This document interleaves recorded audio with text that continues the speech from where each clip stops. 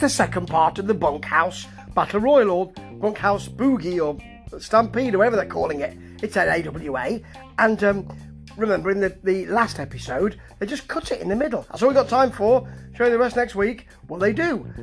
There are no fineries or fripperies or frilly bits. It goes straight into the work, which generally is not very good. The main excitement of this half of the Bunkhouse Battle Royal, or Boogie Battle Royal, or Stampede, it's been named with all of those.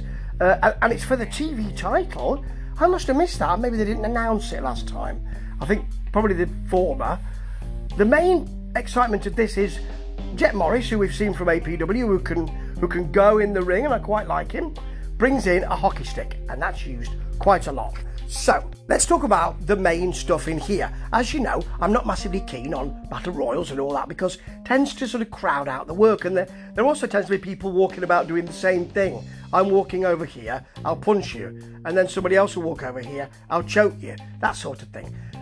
Now, it does get quite inventive, but not in the right way. For instance, Jet Morris, after he's come in and used that stick for a bit, that hockey stick, there's also a bull rope in the ring, and it's been brought in by Thunder Anderson, and I can't remember who the other bloke is on the other side of it, but Jet Morris plays jump rope with it. I mean, it's interesting, I just don't think it's appropriate. But, you know, at least they're trying something.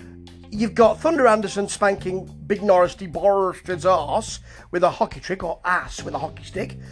I mean, which is fun. You know, I can't say it's not. There's a bloke who comes in called Tommy Fantastic. Doesn't stay in the ring very long, he isn't that fantastic.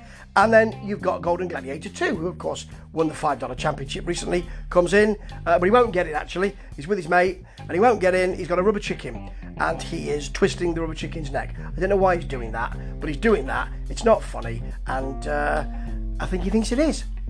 Okay, Squeaks is in, so you can expect the Big Norris Borsted and Squeaks, the two big blokes, to be the last two in the match. Now, that's what happens. So spoiler alert, but I don't think you're going to watch it, are you? Anyway, I wouldn't advise it.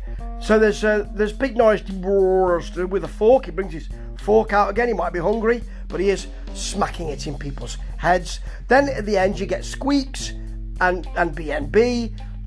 Squeaks is over the top, although he almost doesn't get over the top. BNB pulls the top rope down. Squeaks kind of, I mean, he's a big bloke, so it's not surprising. Has to have some help to get over the top, and Big Norris DeBorsted wins, and we thought he would right from the beginning. It was really quite poor, and he gets the TV title. I mean, I don't know, he's over. It's not that he's a great catch-as-catch-can wrestler, but he's got charisma, which this Battle Royal really lacked from beginning to end. He didn't have any high spots. He didn't have any kind of moments where you thought that person's turned on that person. He didn't have any moments where you thought, I never thought they'd have alliances together. It just carried on. It really helped to pass the time.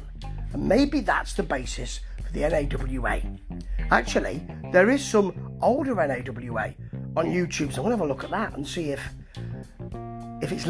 it's dropped quality, or if it was always of that quality. They set the bar, and then they limbo under it. Ta-ta.